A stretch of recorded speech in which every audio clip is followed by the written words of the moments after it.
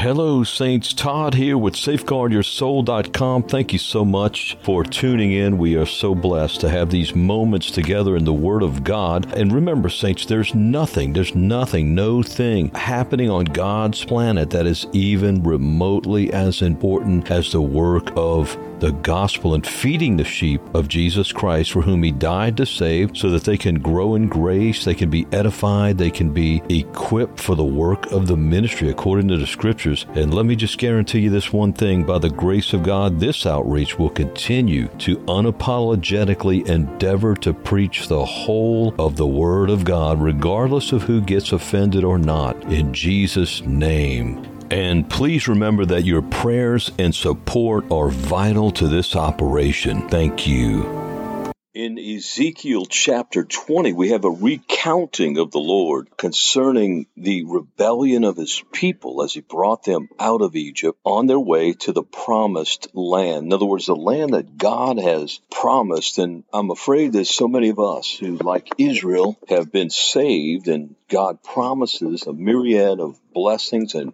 benefits through the so great salvation of Christ, with the perfect blood of a lamb shed on the cross of Calvary to pay for all our sins. It is finished, and the throne of grace set up in heaven for us to continue to go to for receiving mercy as needed and grace to help in time of need. But like the Israelites, we continue to dabble in our sins, and we continue to keep our eyes upon the world instead of Christ, setting our affection on things above, looking unto Jesus, the author and finisher of our faith. Notice in verse 8 here, Ezekiel 20, verse 8, I want you to read this whole chapter. It says, "But they rebelled against me and would not hearken unto me, and they did not every man cast away the abomination of their eyes." Notice the abominations of their eyes. "Neither did they forsake the idols of Egypt," Egypt representing the world. See, we're bringing in here the lust of the eyes, the lust of the flesh, and the pride of life, which Jesus spoke of in Mark 4, verse 17 through 19.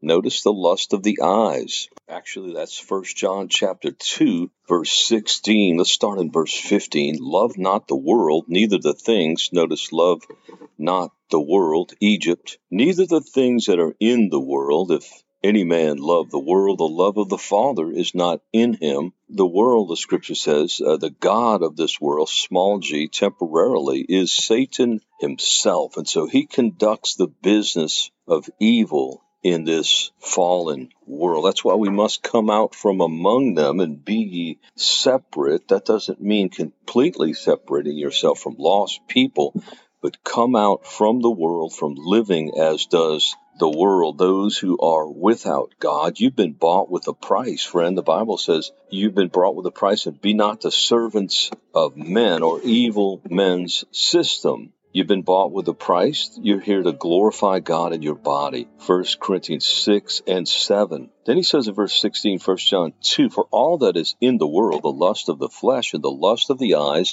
and the pride of life is not of the Father, but is of the world." Notice, the lust of the flesh, the lust of the eyes, and the pride of life is not of the Father, but is of the world. And the only way to overcome, to not be controlled by the lust, the evil iniquities of our fallen nature, of the flesh, the eyes, and the pride, be consumed with the pride of life, which means Satan, who is the king of the children of pride, Job 41, is ruling over you, the God of this world. The only way to overcome is to obey the Father, who through Christ said that to follow Him, you must deny yourself, take up your cross, and follow me. You must have a crucified life. There is no other way, friends. That's the only way anything, any instruction, as we're reading today, is going to be brought to pass in your life, is through the cross life, through you resigning yourself, admitting with God that there's no good thing that dwells in you, Romans 7:18, and giving preference to the King of Kings to reign, to rule in your life. Amen. Jesus, you must increase, but I must decrease. Also, Galatians 2:20, that was John 3:30. Scriptures like this, prayerfully, let them roll out of our spirit, if you will, erupt out of our spirit, roll off of our tongue in prayer to God every morning as we get up to set in order or to be set in order of the Lord. Amen. And the cross has to be planted right in the middle of all of that. It is the centerpiece of the original gospel, Christ's cross and the one he told you that you must take up to follow him. And that's why for so many years, friends, we've tried to obey. We've read, we've heard it preached, and we've tried to obey God's word, but it's not possible, if you've noticed, we all have, I believe, unless it's through the operation of the cross, through the crucified life where God is raising you up. Jesus, the resurrection and the life, John 11:25, is raising you up out of that dead and buried posture with his grace, with his glory, with his power, with his grace, his divine enablement. That's how the Christian life works. Amen. So the lust of the flesh, the lust of the eyes, and the pride of life is not of the Father, but is of the world. And the world passeth away, and the lust thereof, but he that doeth the will of God abideth forever. Not only will you abide forever in glory with the Father, your life on earth, no matter what you go through as you obey God and put him first, and let me just say this on a personal basis, and I know many of you relate with this, if not all of you. When you're doing the will of God, there's a settled peace. There's a clarity of conscience. Even if you've only tasted that for a little bit, you can never forget that blessing. Amen. And God intends for you to walk with a clear conscience, and he made the full provision for it through the blood of Jesus Christ, his son, the precious blood. And it even tells us that throughout the book of Hebrews, especially verses like Hebrews 9:14, that his blood will purge us from any dead work we've done to serve the living God, in order to be able to serve the living God with a clear conscience. Also, 1 Timothy 1:5, now the end of the commandment, in other words, the chief purpose of it, that is, the word of God, is that we would have charity out of a pure heart and of a good conscience and of faith unfeigned, untainted, pure faith. And that comes out of a pure heart, which is something only God can grant, but he's not going to grant it to anyone who's not hungering and thirsting after his righteousness. Blessed are they which do hunger and thirst after righteousness, for they shall be filled. And then right after that, Jesus says, blessed are the pure in heart, for they shall see God. See, you're going to see God's hand. You're going to see God's direction. You're going to see God's wisdom as you lay your life before him and you seek his face. You hunger and thirst after his righteousness, and he's going to purify your heart, and you're going to be able to be led by him like you've never seen before. But you got to seek the Lord in his strength and seek his face continually. 1 Chronicles 16:11. Again, these verses are Matthew 5, verse 6 and 8, where Jesus is speaking concerning the condition of hungering and thirsting after righteousness. We've got to get out of this I go to church mindset. That was never of God in the first place. And most of us have been brought up in that. It's not about going to church on Sunday. What does that automatically put you in the posture of doing? Compartmentalizing your so-called Christianity. Man, Jesus said it's daily. If it's not daily, it's not at all. Only Jesus, who is our salvation, can define what it is. You don't go to church, beloved. You are the church. And you're set forth. You're in this world to worship him 24/7, 365. Hallelujah. Not just one day on Sunday where you're pleasing some man or people in most cases by showing your attendance there and to the Christian country club, much of which has become a circus, and to the benefit of those who are running, those conductors of that circus. And so when Israel was coming out of Egypt on their way to the promised land, they joined themselves unto Baal Peor, and the anger of the Lord was kindled against them. Numbers 25. I want you to read that chapter for yourself. I feel like my ministry is doing nothing unless it's getting you into God's word for yourself. Don't just listen to me. You read the Bible yourself, beloved, and obey God, who said study. He tells you to study to show yourself to prove unto God a workman that needeth not to be ashamed, rightly dividing the word of truth. 2 Timothy 2:15. Now, Balaam was responsible for this terrible corruption. He was a prophet, and he was ultimately responsible in what happened here in Numbers 25. All of Balak's rewards could not induce Balaam to curse Israel. Balaam wouldn't be bought off by Balak, who was king of Moab. You remember that in Genesis, Moab and Edom were the seed of Lot, whose daughters committed incest with him when they came out of Sodom and Gomorrah. And you can read about that in Genesis, beginning in chapter 18, 19, right in there. And it produced two peoples, Moab and Edom. And so they were cursed foundations because they were begun in sin, in incest. So Balak was a king of Moab, described in the book of Numbers, where his dealings with the prophet Balaam are recounted here in Numbers. Balak tried to engage Balaam, prophet Balaam. The king Balak tried to engage the prophet Balaam for the purposes of cursing the migrating community of the children of Israel as they were on their way to the promised land. You know, God has so many promises for us, friends, and we all know that we haven't, Paul even said he has not apprehended. Now, ultimately, the promise is to be with the Lord. You got to endure to the end for that to happen. But also the liberty, the blessings of being made free from all that would distract us from our relationship with him. We all know that there's much more freedom. Whom the Son has set free is free indeed. But in order for that to happen, you got to continue in his word, and then you will know the truth, and the truth shall make you free. That's John 8:31 and 32 and verse 36. And we all know that there's a promised land spiritually that lies ahead of us, and Satan is doing everything he can to keep us from it, doing laps in the desert. Some people listening to me have been caught up in some kind of iniquity for many, many years, and God is calling you out of that. And the only way it's going to happen is for you to truly repent and count Christ as the head of your life and not you. That's why you've been entangled in the sin, because you're not submitted to God. If you were, you'd be able to resist the devil and he would flee from you. The only reason why the devil has a foothold in your life and has control over it is because you're not truly submitted to God. And in our deception, we think we're submitted to God because we go to church or we read the Bible. Listen, nothing happens till you die, friend. You're not obeying the Bible until you say, yes, Jesus, you must increase, I must decrease. Lord, you reign in this life. I love you with all my heart, soul, mind, and strength, not me. I am crucified with Christ. Nevertheless, I live, yet not I, but Christ that liveth in me, and the life which I now live in the flesh, I live by the faith of the Son of God who loved me and gave himself for me. You must increase, but I must decrease. And if you say those with a sincere heart and prayer and the corresponding action, now here's where most people drop the ball, is they will not die to self. They will not starve the flesh and feed the spirit.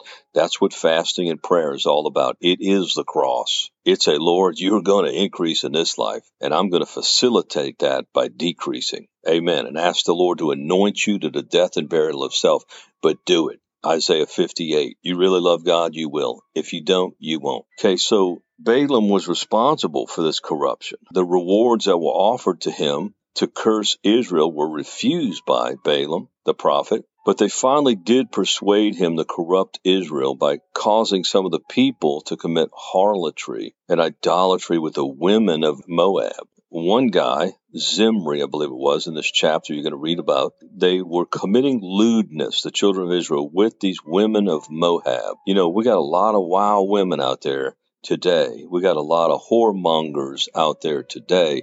They're not looking for that one wife to have a monogamous marriage for life. They're chasing the skirt, as it's called. The Bible calls it whoremongers. Those women wouldn't be out there showing half their body. You know what I'm talking about. It's everywhere. It's getting worse. If there weren't a big audience that they're entertaining. That's just like the false prophets. We see them today, and they are celebrated. If everybody didn't comply and stop watching them and feeding them their money, wasting it, it's going to be used against them in the judgment because they're giving to God's enemies. Hello. Those guys would be out of business. The only reason why they're in business, and it's big business, many of them bring in tens of millions of dollars a month because of the utter gullible fools who fund those frauds instead of supplying the true gospel laborers that Jesus said we're to pray that would be sent forth, the end of Matthew 9. They're funding the enemies of Christ, which makes them the enemy of Christ and a sure for hell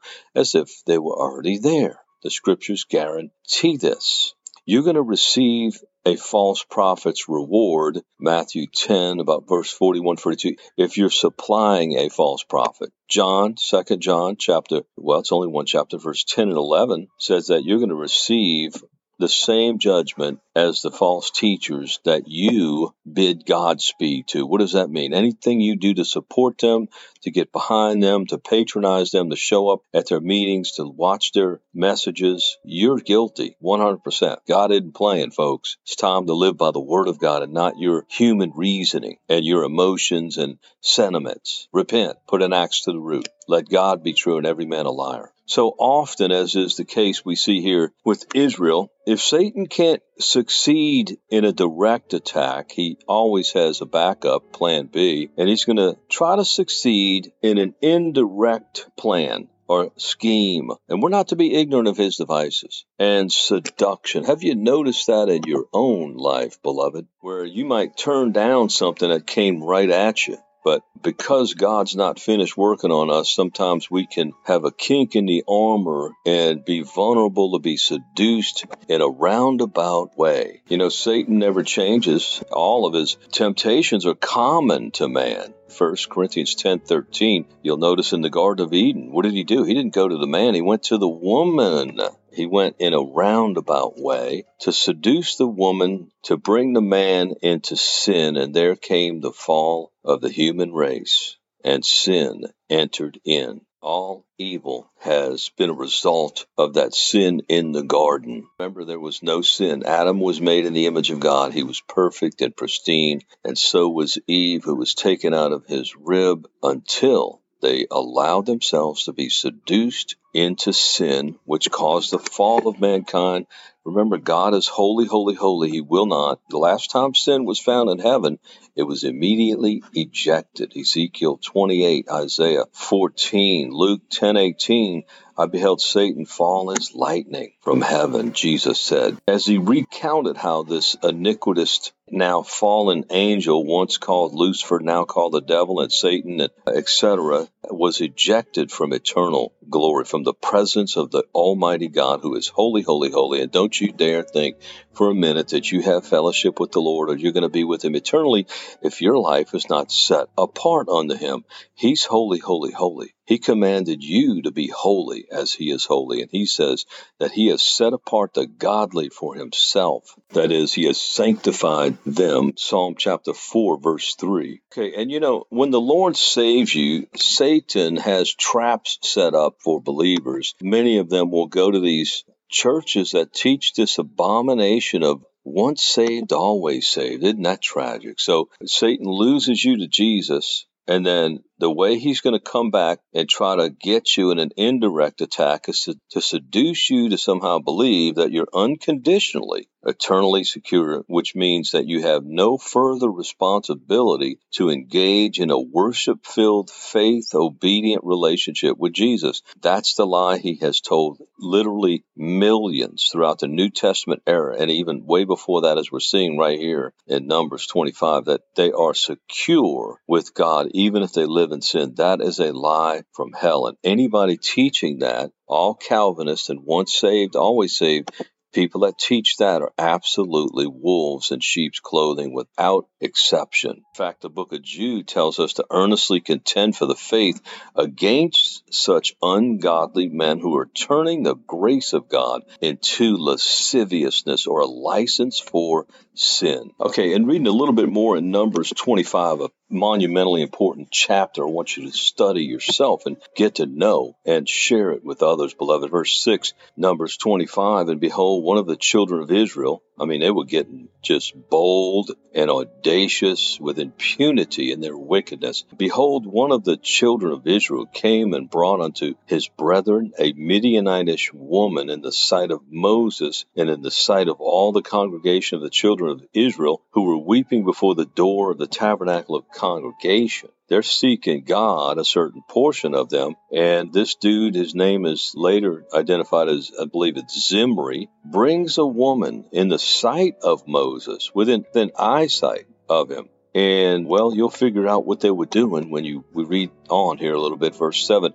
And when Phinehas, oh, don't we need more Phinehas's today, amen? The son of Eleazar, the son of Aaron the priest, saw it. He rose up from among the congregation and took a javelin in his hand, and he went after the man of Israel into the tent and thrust both of them through, the man of Israel and the woman through her belly. So the plague was stayed from the children of Israel. Now, he stabbed the man in the back, and it went through the belly of this whorish woman, as this Zimri was a whoremonger. We so often are quick to call out the whore, but what about the whoremonger? These are Bible words, by the way, guys, and there'll be no whoremonger in heaven. Most or all of them of soul-damning sins in the New Testament include whoremongers. Any man looking at pornography is a whoremonger in the eyes of a holy God. Now, I'm not going to browbeat you.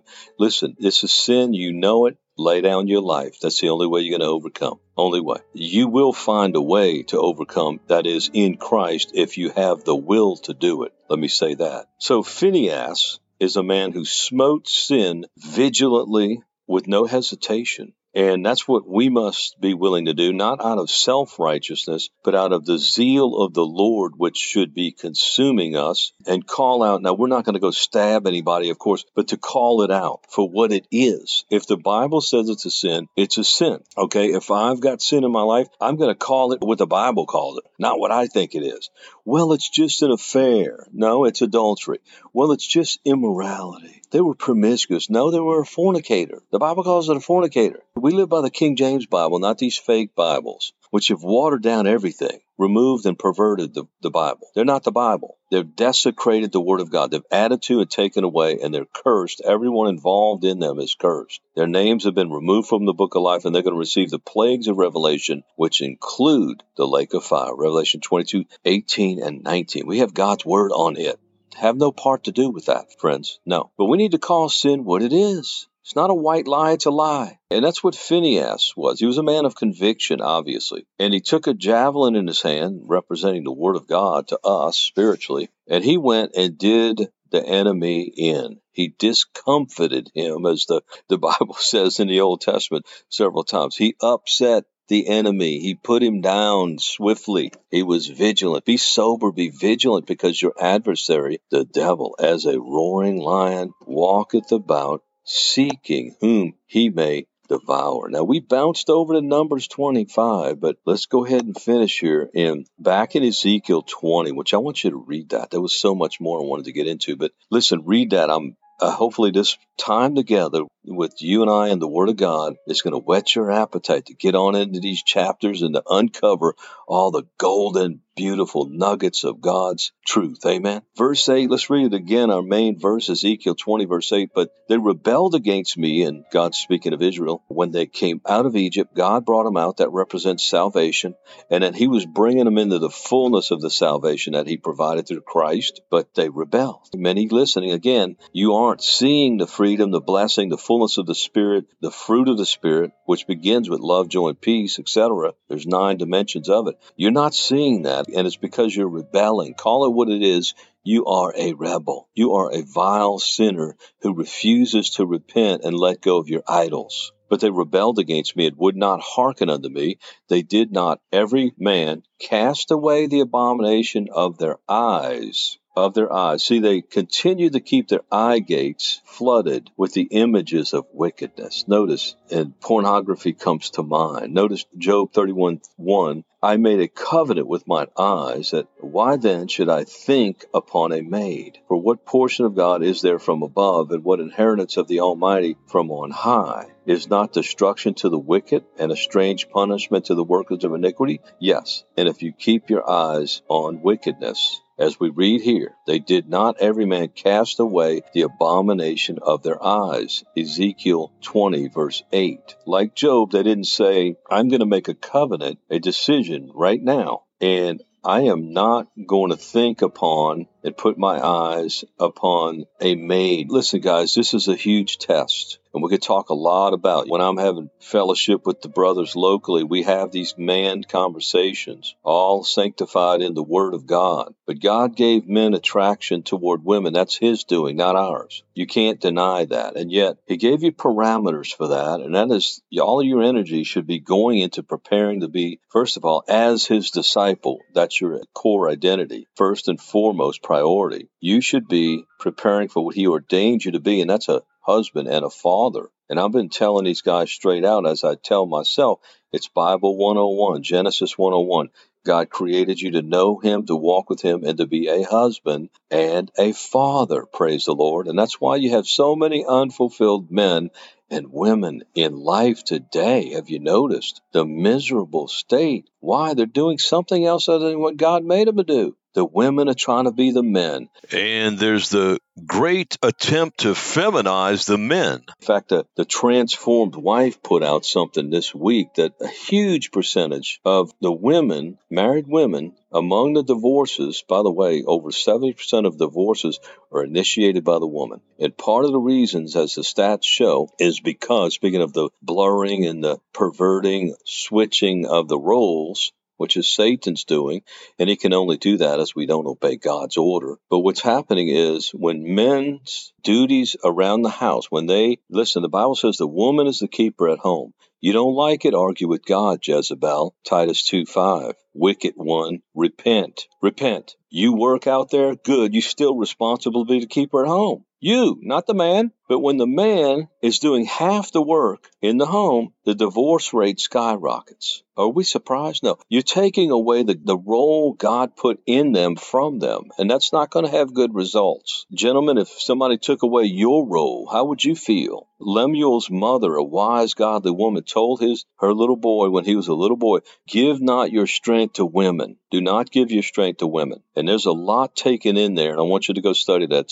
Proverbs 31. Now, we all think, Proverbs 31, we all think, wow, that's the virtuous woman chapter. It sure is. And by the way, wasn't that a wonderful woman and beautiful picture of godly women? They're anything but oppressed. They're buying and selling land. They're creating their own wardrobe for their family and perhaps to sell some. That's a very industrious woman right there. Satan has lied to us so much. We are A to Z been lied to. And that's why studying the Bible, and I would recommend Sister Lori Alexander's memes. They're just little memes that are an education, a big education that we don't see out there today. She's teaching the younger women as God commanded women to do. I don't care if you're 20 years old, ma'am. You got younger girls that need to hear the truth of a virtuous woman as defined by Holy Scripture. Do it. So her memes are just fantastic. You're going to love it. If you're a woman of truth, you're going to love it. The wicked hate it. I mean, hell has seen no fury like a Jezebel. So we got off on that. I'm sorry. But anyway, our main topic here is whoremongering. Whoremongering. It's not our main topic so much as this is being identified here. The children of Israel, they did not cast away the abomination of their eyes.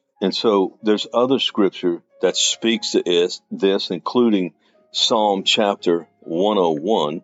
Notice this, where the psalmist said he would put no wicked thing before his eyes. See, God's watching us everywhere we are, and he says he blesses the habitation of the just, but the curse of the Lord is in the house, notice, the home of the wicked. But what does God see when his eyes scan back and forth, run to and fro in the earth? What is he seeing in your home? Men might not see it, but what is he seeing in your privacy, in your alone time? Notice Psalm 101, it's only 8 verses. Let's read a few of these.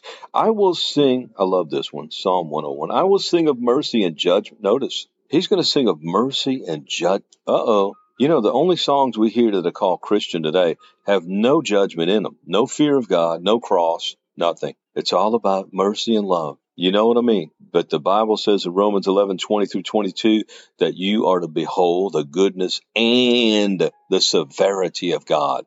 And if you don't have the severity of God, the judgment of God, the fear of God, if you're not afraid of him, if you go back into sin, you are not a balanced believer at all. We are to behold the goodness and severity of God.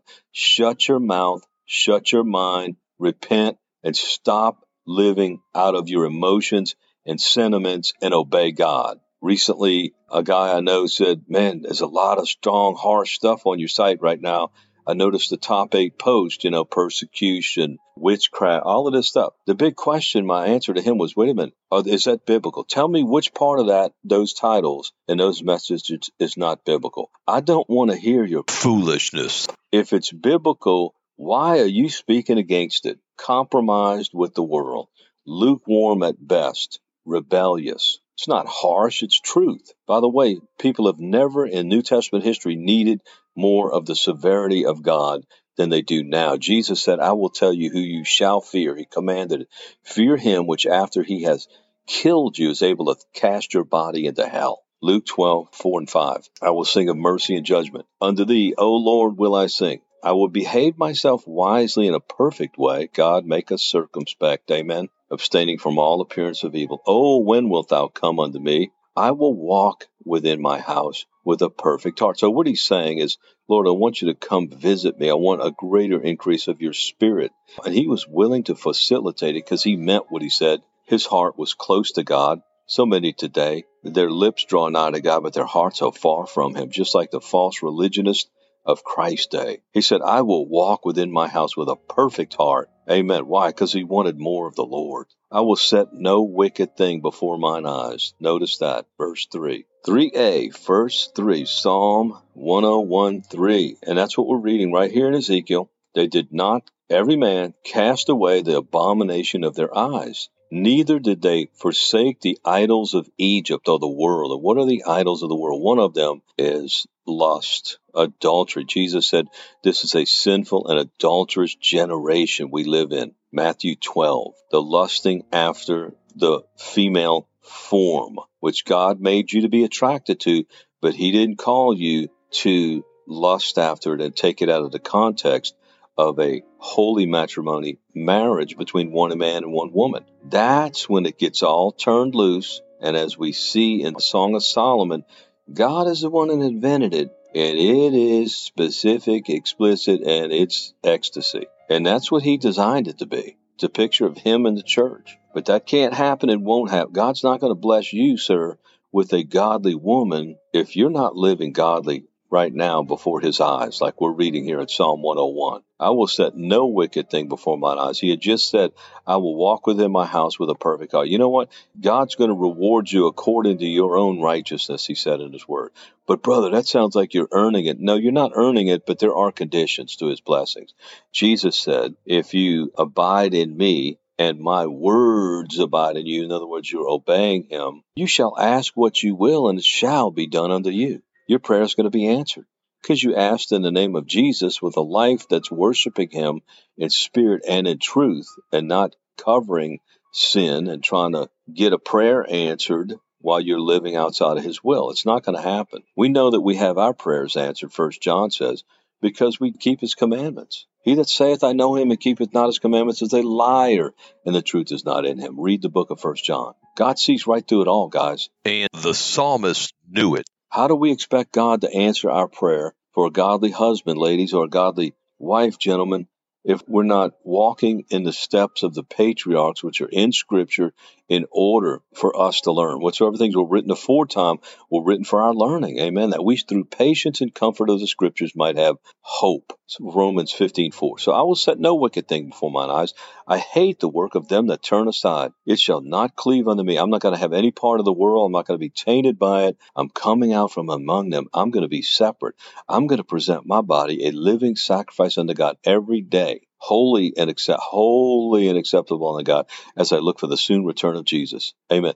A froward heart, he says in verse 4, Psalm 101, shall depart from me. I will not know a wicked person. I'm not fellowship with no wicked people. If they want to be wicked, they want to love darkness rather than light, they can do that by themselves. I'm not going to get around it because God said be separate. Be separate. And that stuff will get off on you. Evil communications corrupt good manners. 1 Corinthians chapter 15:33. Whoso privily, and he talks about slandering, and God will cut you off. Then he says, verse 6, mine eyes shall be upon the faithful of the land. God's promise is that his eyes are going to be upon the faithful of the land. Well, who are the faithful? Back up a little bit. He said, I will walk within my house with a perfect heart. I will set no wicked things before my eyes. That's who he's talking about. Then God says, mine eyes shall be upon the faithful of the land. His eyes run to and fro and throughout the whole earth, looking for anyone that he could show himself strong through, whose heart is perfect toward him. 2 Chronicles 16:9. Mine eyes shall be upon the faithful of the land, that they may dwell with me. Amen. How many people want to be one with the Father in Christ and his body? John 17. That should be our prayer every day, saints, and have an abiding relationship with our Lord Jesus Christ. John 15. Then he says, verse 6, He that walketh in a perfect way, he shall serve me. He that worketh deceit shall not dwell within my house. He that telleth lies shall not tarry in my sight. I will early destroy all the wicked of the land, that I may cut off all wicked doers from the city of the Lord. That's the New Jerusalem. That's eternal glory with God. And this is reflection and a precursor to what he says in Revelation, where he says, the fearful, the abominable, the adulterers, the whoremongers, the fornicators, the thieves, the liars, the murderers, they're all going to be cast into the lake of fire. In other words, they're not going to the New Jerusalem, which is coming down out of heaven, which is what Revelation 21 is all about. And he says there, right there in verse 8, he gives a whole list of sinful people who refuse to repent, like these men of Israel who God had saved. See, he had saved them. That's what the picture is. Coming out of Egypt, you get saved. Egypt's the world. You're translated into the kingdom of the Lord Jesus Christ. You're no longer of the world, but then they rebelled. And that's what's happened as we look around us, and many of you perhaps listening to me. After God saved you, like myself, you dabbled in sin along the way. God's calling for a total end to that and a zero tolerance for it and a complete reliance upon him, to be poor in spirit, to hunger and thirst after his righteousness, to let him purify your heart, Psalm 51, and put an axe to the root, cut off the hand, pluck out the eye that causes you to offend, lest your whole body be cast into hell. And let me just make it clear right here, as does Scripture, and that's the only reason why I'm going to say it, you're going to hell if you die in sin. Boom. Mark 9:43-49. Repent now, deny yourself, take up your cross, and follow Jesus. Don't set your eyes upon these wicked things that God calls an abomination, and then dress it up as if it's okay. He that covereth his sins shall not prosper, but whoso confesses and forsakes them shall have mercy.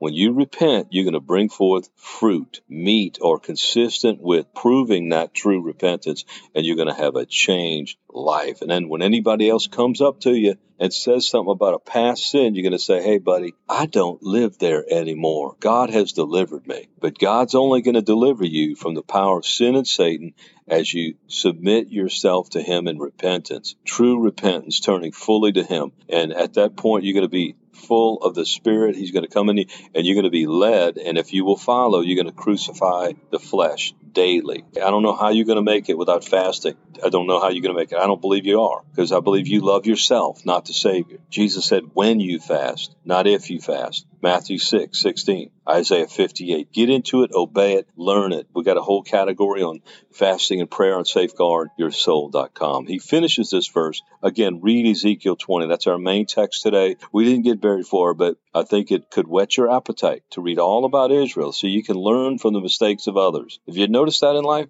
Yeah. Jesus in Matthew 23, that's one of the ways Jesus taught. He taught, don't be like them. He told his disciples that several times in the gospel. Matthew 23 is a detailed lambasting of how you do not want to live. That is like a religious hypocrite who has the outside of the cup clean, but inside you are full of all kinds of wickedness. And God sees right through it all. There's nothing his eyes don't see. He's looking on the heart. The psalmist knew that. Psalm 101 is a clear reflection that he knew God sees everything. And therefore he said, I will walk within my house. That is, when no man sees me, that's what that represents. But God sees me, and I'm going to live pleasurably before him. Amen. So God then says in verse 8, I will pour out my fury upon them to accomplish my anger against them in the midst of the land of Egypt. So they're not even going to make it to the promised land, many of them, and which many of them did not because of their sin. And many, or some listening to me, you're not at a place where you're ready to meet Jesus. If he came back today,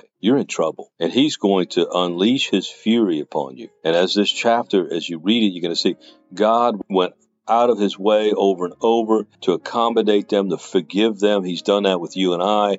But where are you now? Where are you now? Are you going to repent or are you going to perish? Because Jesus said, unless you repent, except you repent, you shall all likewise perish. Verse 12, moreover, also, Ezekiel 20:12, I gave them my Sabbath, that represents rest. That's what it means, to be a sign between me and them, that they might know that I am the Lord that sanctify them. Now notice the Sabbath. Jesus Christ is the Sabbath of the new covenant. Hebrews chapter 4, etc. We rest in Him from trying to keep the law to be righteous. And that's where God's calling you right now, is to let go and let God, to truly release your life into His hand, and to say today, Lord, not my will, but thine be done. Not my will, Lord, but thine be done. Today, Lord, I come before you with words of confession, returning to you, and for my rebellion.